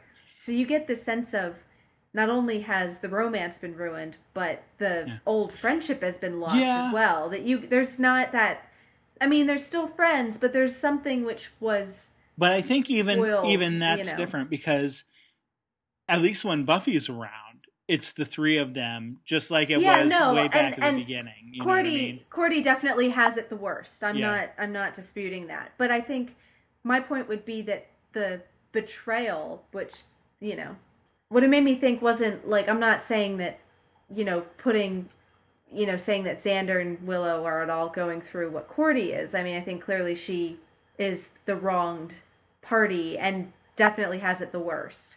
But what I think is that the whole kind of betrayal of the group, you know, which, like we talked about, Willow and Xander, they're throwing the whole group out of Hmm. alignment. Like, they haven't just done, you know, a wrong thing to their partners, but they've sort of betrayed the integrity of the whole group. Hmm. And there's a sense of things that have been lost, you know, and not to say that Willow and Xander aren't friends, but there's a kind of friendship that they don't have anymore or can't have now. So not only have they potentially ruined their actual relationships and any future relationship they might have had, now they've almost even spoiled the relationship they used to have before. You know, so there's this kind of, you know, that just made me think of that. Like, Willow and Xander can't move forward, but they can't really go back, and neither Yeah. can Cordy, you know, No, and everyone's sort of stuck where they are now. and there was always a sort of innocence, even when Willow was kind of pining for Xander. There was always sort of an innocence to it, that definitely Yeah, doesn't yeah. exist. So I understand what you're saying. I guess it it's kind of weird though because even despite that, yeah, they still, like you see in the beginning, you know, them with Buffy fighting that weird Cthulhu sort of looking, Yeah, you know, yeah. thing. No, And you they know, they're still still have the together. three of them. Right, and Yep. it's still the three Yep. of them. And when they're at the Bronze, it's only when Buffy leaves that things kind of become awkward between Get Xander awkward. and Yeah. Willow together. Yeah. So, Yeah. and even when they're kind of out in the courtyard there, you know, they're kind of sitting together talking and kind of laughing a little bit. You know, they're kind of still buddy buddy. So, Yeah. so yeah, so I don't think you're wrong. I would point to that and just say like, yeah, like definitely Cordy is is hurting quite a bit here. Yeah, no, And she's getting it piled on pretty thick this week. there's not a lot you know, of options for her. So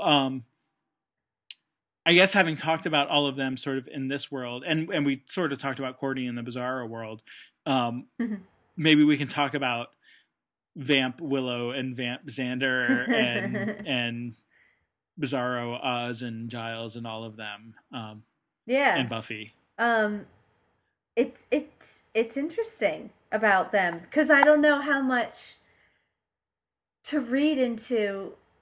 I mean, like we were kind of talking about this before we started recording, that all of the normal demon lieutenants that you expect aren't there. Like there's no Darla, or no Colin or Colin or whatever, Luke or Luke or even or Jesse. Jesse. So Yeah. we could speculate about where they are. I don't know where if that would take us anywhere, but it is interesting that Willow and Xander are in their place. And it you have to wonder because this is meant to be what would literally have happened if these details had been changed. So, and we've talked in the past about vampires being at least partially responsible for becoming vampires because there's that element of choice involved. So, how much are we meant to read into the fact? I'm not arguing that Willow and Xander are secretly villains and are evil or anything, but I think that's kind of interesting that in one potential version of this story, they went over to the bad guy side and are seemingly doing pretty well, that they're high up and are, among the high lieutenants and they're under the together. master and everything. And they have and together, that's a point too, is that, I love Cordy's exasperation. Yeah, you're still together. Yeah. You guys are still together, even in Bizarro Land. I wish us into Bizarro Land. Yeah. And are pretty malicious versions too. I mean, they don't have even Spike's kind of opportunistic attitude. They seem pretty determinedly evil. Willow actually reminded me a lot of Drusilla. With the kind of a little less sadism, crazy, a little less crazy, a little more deliberate. Yeah. Exactly. Like a more deliberate, but with all the kind of sadistic tendencies, and and the kind of she was more kind of sexed up than Drusilla, but with that same kind of like kind of girliness to her, like that went against, like, while she's torturing you, she's also being as feminine and pouty as she can be and everything. So that kind of all reminded me of a and it's interesting. So what does that say about Willow? That does that mean that she has things in common with Drusilla? Well, which is kind of interesting. I would sort of, so we talked about Billie Piper when she gets to play Cassandra, like the differences and sort of the way that she plays the two different characters and the sort of the sexualization of her character as Cassandra. I would equate that in some degree, with Willow here. We get a far cry from normal Willow. We get Vamp Willow, and I think all the things you hit are the things that I think are explicit and I think are exactly what we're meant to be thinking about. That yes, there are some pretty clear parallels to Drusilla, especially sort of the sexualization side of things. Yeah, Drusilla is still maybe a little more Victorian in her dress. And I guess that's the only real difference is the kind of clothes that they're wearing, but they play it very similarly. But yeah, I mean, we get Willow straddling Angel, as she's about to torture him. Yeah, that very sadistic sort of thing, and the just the just even like the way she walks and the way she's talks and that kind of stuff. So I very much very, very interesting sort of change there. And I would say Willow's probably, Allison Hannigan does a great job of sort of making that, and hers is probably the most dramatic of the character changes that we sort of see between the two worlds. I would just point to Xander a couple of things too, though. One, he still hates Angel. He does. So no, I noticed that he makes sure that Angel gets dusted at the end. Yeah, and it's just like, that is never going to change. So in any reality, Xander hates Angel. Interesting that he calls Cordelia an old crush, because it's not until Cordelia is part of the Scoobies that, and there's all of their dislike for each other that leads up to that moment where they kiss. So Right. you have to sort of wonder about that. Like, oh, was that something all along? Did he have Mm. a crush even in this world? In this world, in the normal Buffy world. Um, Right. Right. so yeah, I don't know. Um, and Yeah. also, just one other thing is that Xander tends to be the run into everything guy, right? But Uh-huh. here we see him as a vampire. He's a little more standoffish. No, I'll just Yeah. stand back here and watch, right? Like Yeah. that sort of thing. And he doesn't seem to be Willow's the one who has, right, the voracious appetite. We even get that moment where he's like, this was supposed to be my kill. Like Yeah. but he's kind of letting Interesting. her be the one to take the kills and be the one to go out and do whatever in it. Yeah. So I don't know. Make of that Interesting. what I, you I'm what you will. I'm having speculations about body mind duality and whether that indicates that things are wrong, that it's an inversion, that this Mm, isn't how it's it supposed to could be, be. that Willow shouldn't be the one with the voracious appetite. Xander shouldn't be the one coolly hanging back. That's an indication that they're not in their proper places or something. I don't know. Yeah, I don't know. I That's hadn't really interesting. I hadn't thought really picked up on that, but I kind of like that I hadn't idea. thought of that in sort of the whole soul triptych sort of thing, but yeah, it could be something to it. So yeah. Anyway, so we get Willow and Xander. So we get Willow and Xander as sort of the bad, the vampire, whatever Yeah. guys, and then we get the white hats. They're not the Well, Scoobies. and Oh, and sorry. Go ahead. one thing real quick, that Willow and Xander kill Cordy. So again, you get the pair of them betraying her, Yeah, and in a killing weird her off. sort of So sexualized threesome blood sucking. that like weird, yeah, that like weird menage a trois kind of, Yep. Yep. yeah. Um, It was a little weird, but anyway. so Um, right. So then we get the white hats. They're not the Scoobies. Well, that's what the right, vampires call them anyway, right? The white hats. right, And we get interestingly, we get the people that you think of as like genuinely good, right? We get Giles and Oz yeah, and Larry. Um which is kind of just weird because he doesn't have yeah. anything to do with the Scoobies or anything in the other world. And then we get this No, unnamed young woman who dies pretty quickly. So yeah, yeah. um, yeah, I mean, Giles and Oz aren't that different, but I don't know. What do you see there to talk about in either Yeah, of I them? mean, they don't seem to be. I mean, they don't seem to be different in the sense that Willow and Xander are Mm-hmm. different. They're not totally transformed. It's more just a difference of circumstance. That they seem to be the same old good guys. It's just that because they're living in this really sort of hellish Mm-hmm. reality, they're very stressed in a way that they're not normally. That they're kind of desperate, and you know Giles sort of doesn't have a slayer, so he's sort of neglected his watcher duties, even though well, I don't want to say neglected, it's just that he hasn't had use for them. It's more just been about damage control and saving people, that he hasn't, you don't get the sense that he's doing a whole lot of research. It's more just surviving sort of day to Mm-hmm. day. Um, and and Oz, same thing. I mean, he doesn't seem to be different in any fundamental way, more that he's, you know, kind of doing what he would be doing in this situation, which is fighting on the right Yeah. side. So, The only um, thing I saw with that I sort of see with Oz is he's I mean, because he's always sort of got that little like sly remark, not quite yeah, sarcastic, but like he seems yeah, a little more caustic here, right? Like his comment about Cordy, mm. oh well, oh what was it like? I hope she didn't wish for a long life, Oh yeah, like that kind. right, It's like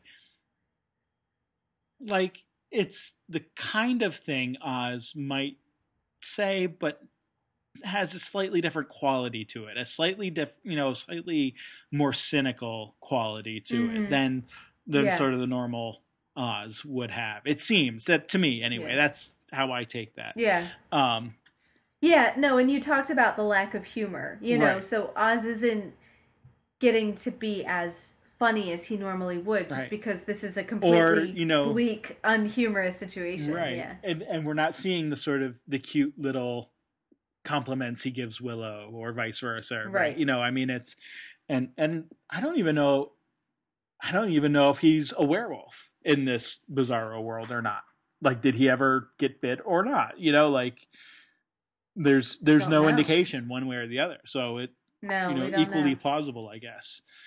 He does dust Willow in the end though. So again, you get these really significant, Mm, even though the characters don't know how significant they are. right.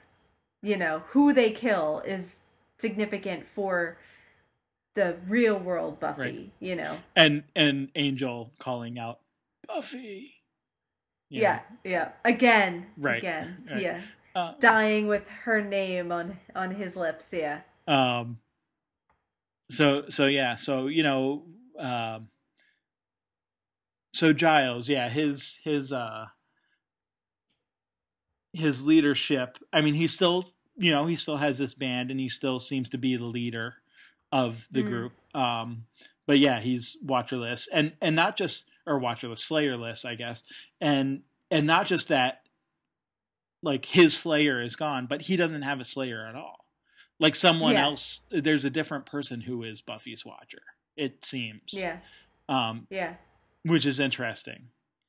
Like, Well, because I assume if she never died when the Master killed her and came back, that presumably Kendra was never activated. So in theory, there may only be one Slayer at this point. right, and probably, and if she's gone to Cleveland, then there's nobody here to fight in Sunnydale.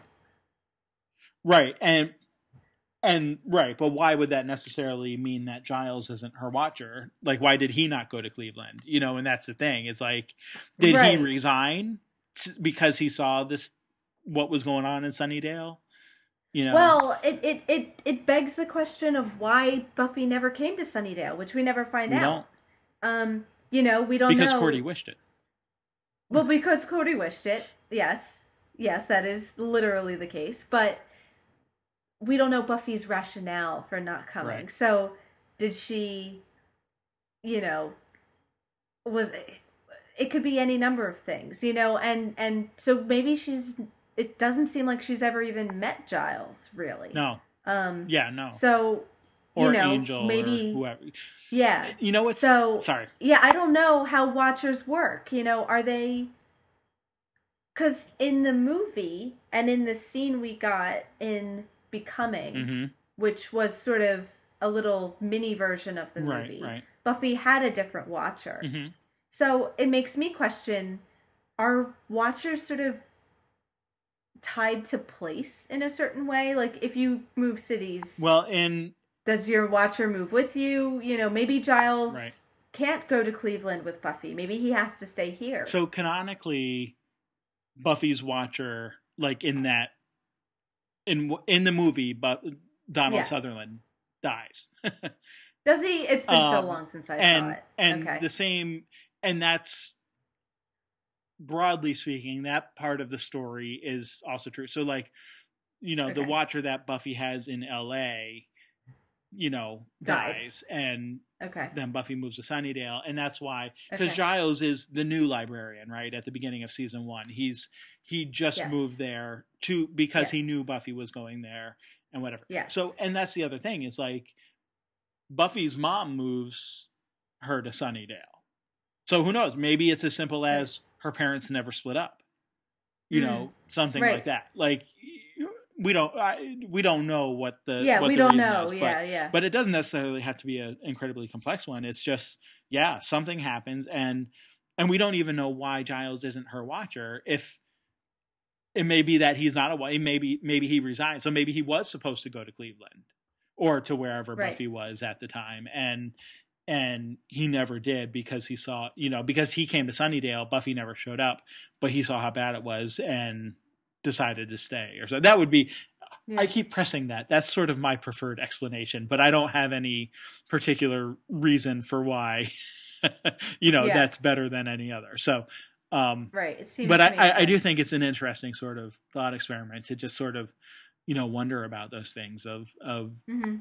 we really don't know, but clearly it's a bad thing. But I do like that we still get, same old Giles. Like Giles, if Willow's the one who changes the most, Giles changes least, I would say, of the main characters, because he's still, the tweed librarian who has, mm-hmm. axes in his safe room, like, and the thing that we get to with Giles, of course, is that great moment of, why do you trust? It's because I have to believe that there's a better world than this, and not even that there's a better world, but that Buffy makes it a better world. And it's that we've talked about sort of, I like it because even though he doesn't know Buffy, even though he doesn't, like, it's kind of couched in terms of there has to be something better than this.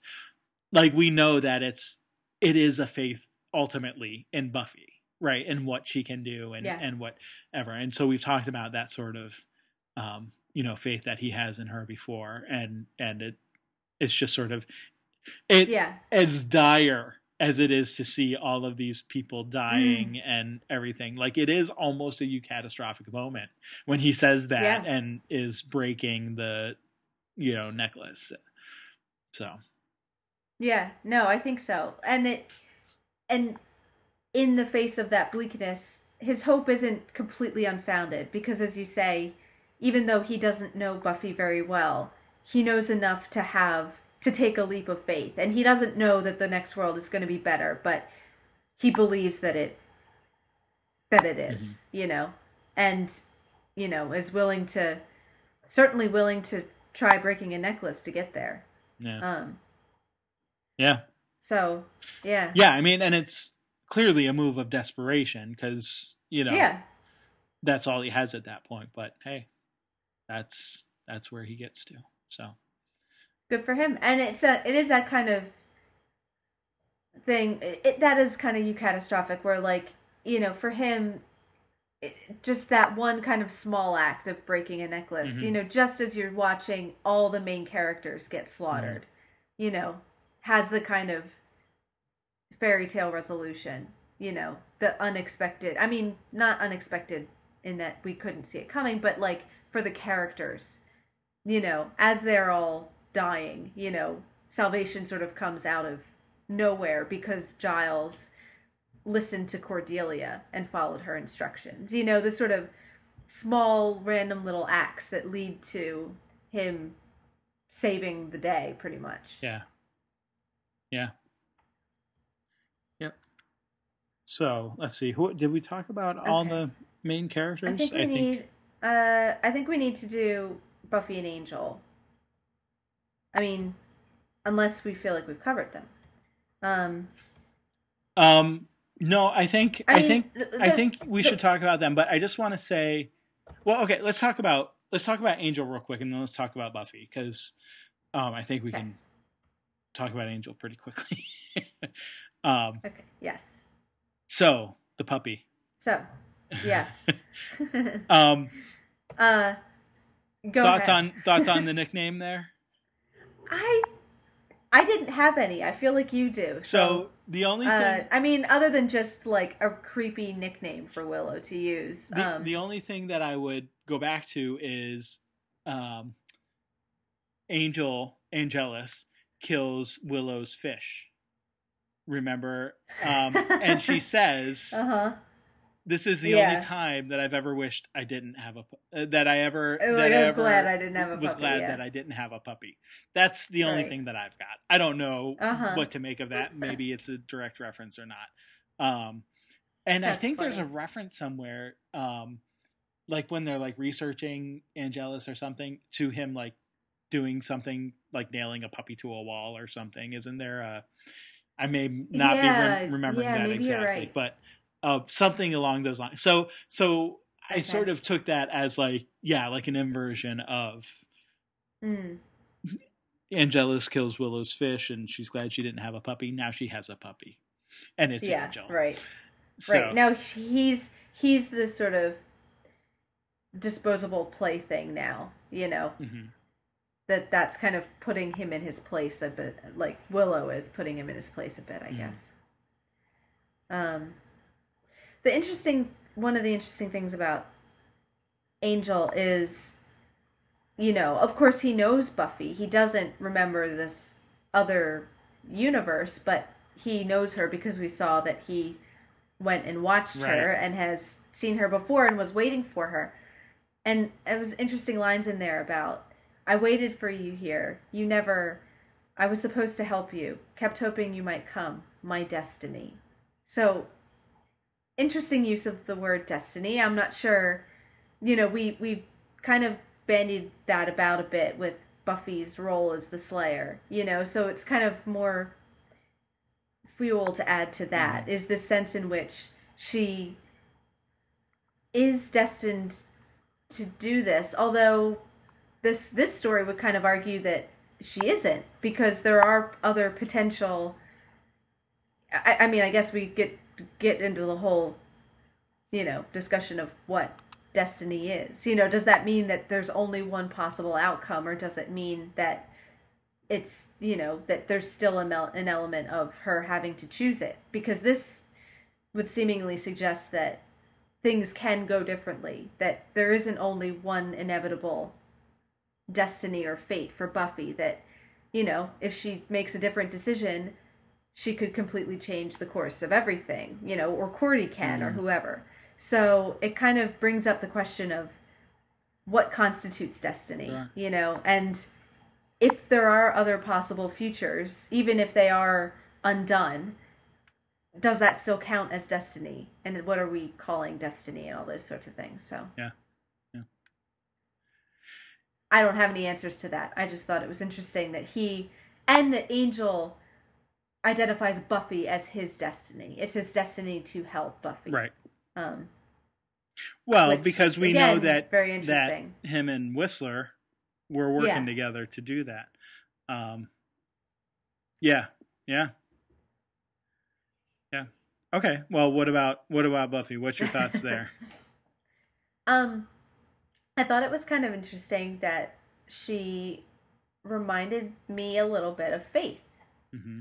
Um, and the just certain things like her kind of toughness and practicality and serious kind of no nonsense. I mean, Faith is more sort of wild and crazy and wisecracking than Buffy. Buffy here is very serious, but you still get that sense of kind of damaged, Yeah. cynical, not a lot of hope, very determined in her slaying, but you don't get the sense that she takes any real pride in it. It's that she says, like, this is the only thing I'm good at, and this is, she talks about that this world is awful, but it's the one she has to live in, Mm-hmm. so you get that same kind of hopelessness, I think, with her that we've seen with Faith a little bit, I think. Yeah.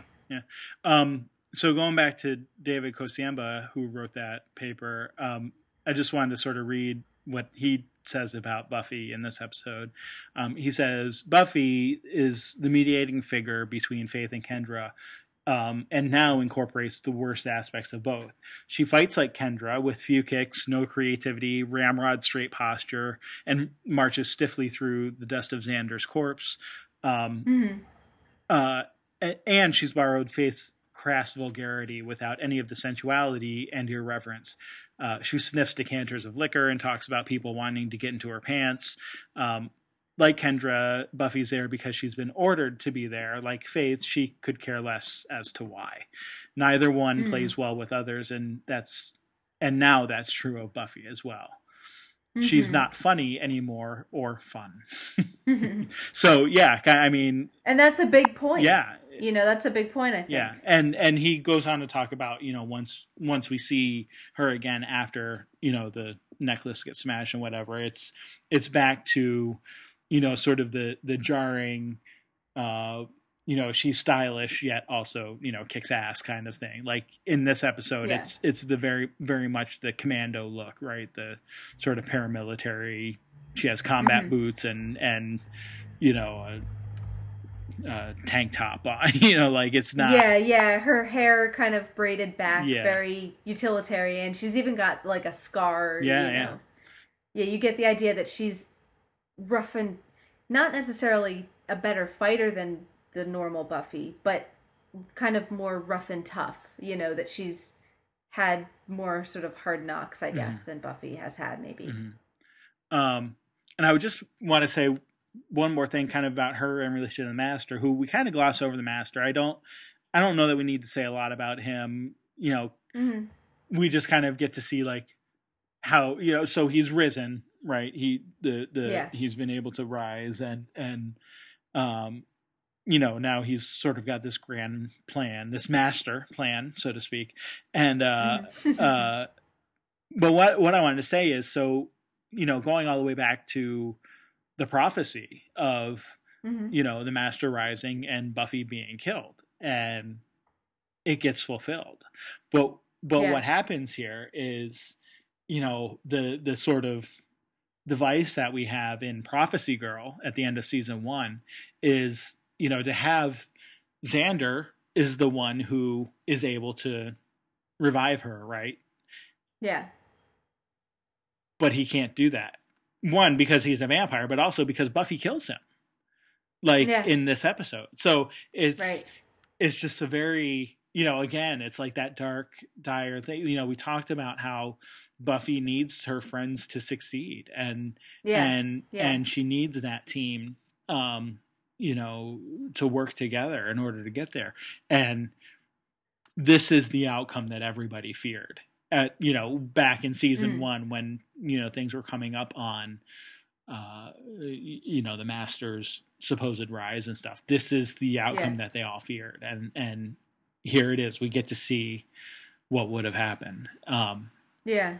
So, and I kind of hadn't really thought about it that way, that this really leads straight from the first episodes, because the first ones are the introduction of the Hellmouth and the Harvest, and the idea that the Master is trying to come out and take over. And that's like literally the first story we see is Buffy stopping that. So here, you know, very logical. That didn't happen. So this is what everything looks like if, you know, if he succeeded doing that. So it really does, like, you know, redo the story so far, you know, from day one. Right. Yeah.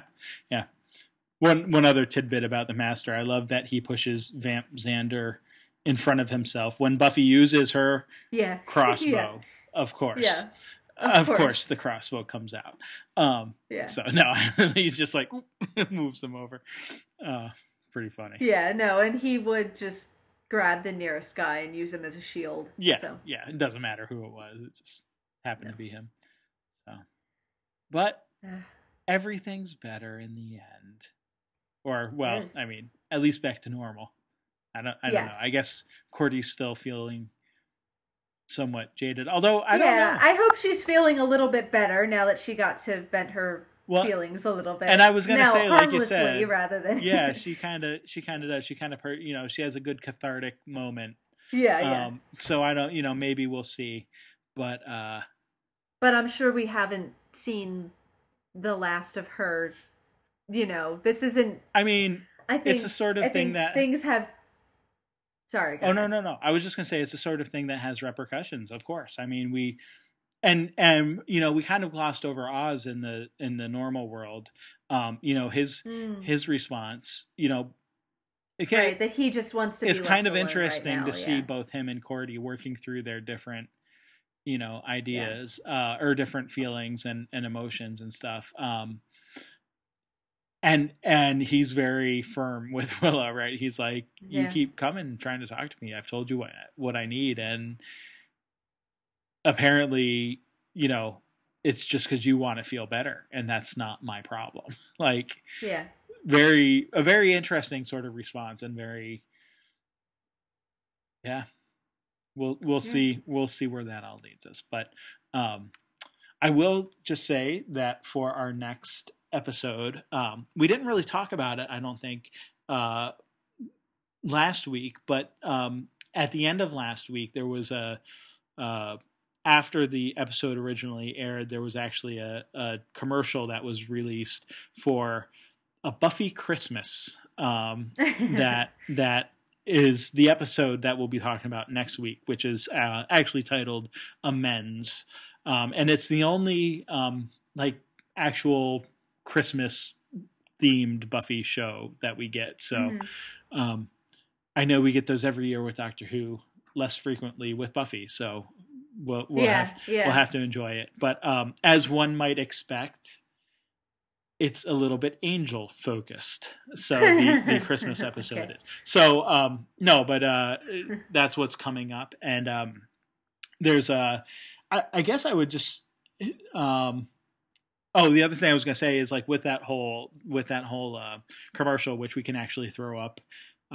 Maybe we'll throw it up next week when we post the episode for Amends. But to see the little commercial is kind of funny. But there was a contest, and basically whoever won the contest, it was like a 1-800-COLLECT thing. So every time you use 1-800-COLLECT, which apparently still exists, although I'm not sure how many people use it nowadays. It does exist. It does exist. Yeah. But it would like enter you every time you used it. So who knows? There were tons of Buffy fans going around just using 1-800-COLLECT for no reason, I'm sure. It was quite enjoyable to see a commercial with payphones, I have to say. Yeah, exactly. That brought me back. But there was a winner, and the winner got to actually do a walk-on part for a later episode in season 3. So anyway, just kind of a fun little thing. But yeah, this next episode was well hyped. So and it's a good one. So just thought I'd share that as a little preview. So I'm looking forward. But we'll talk about all of that next week. So, all right, see you then.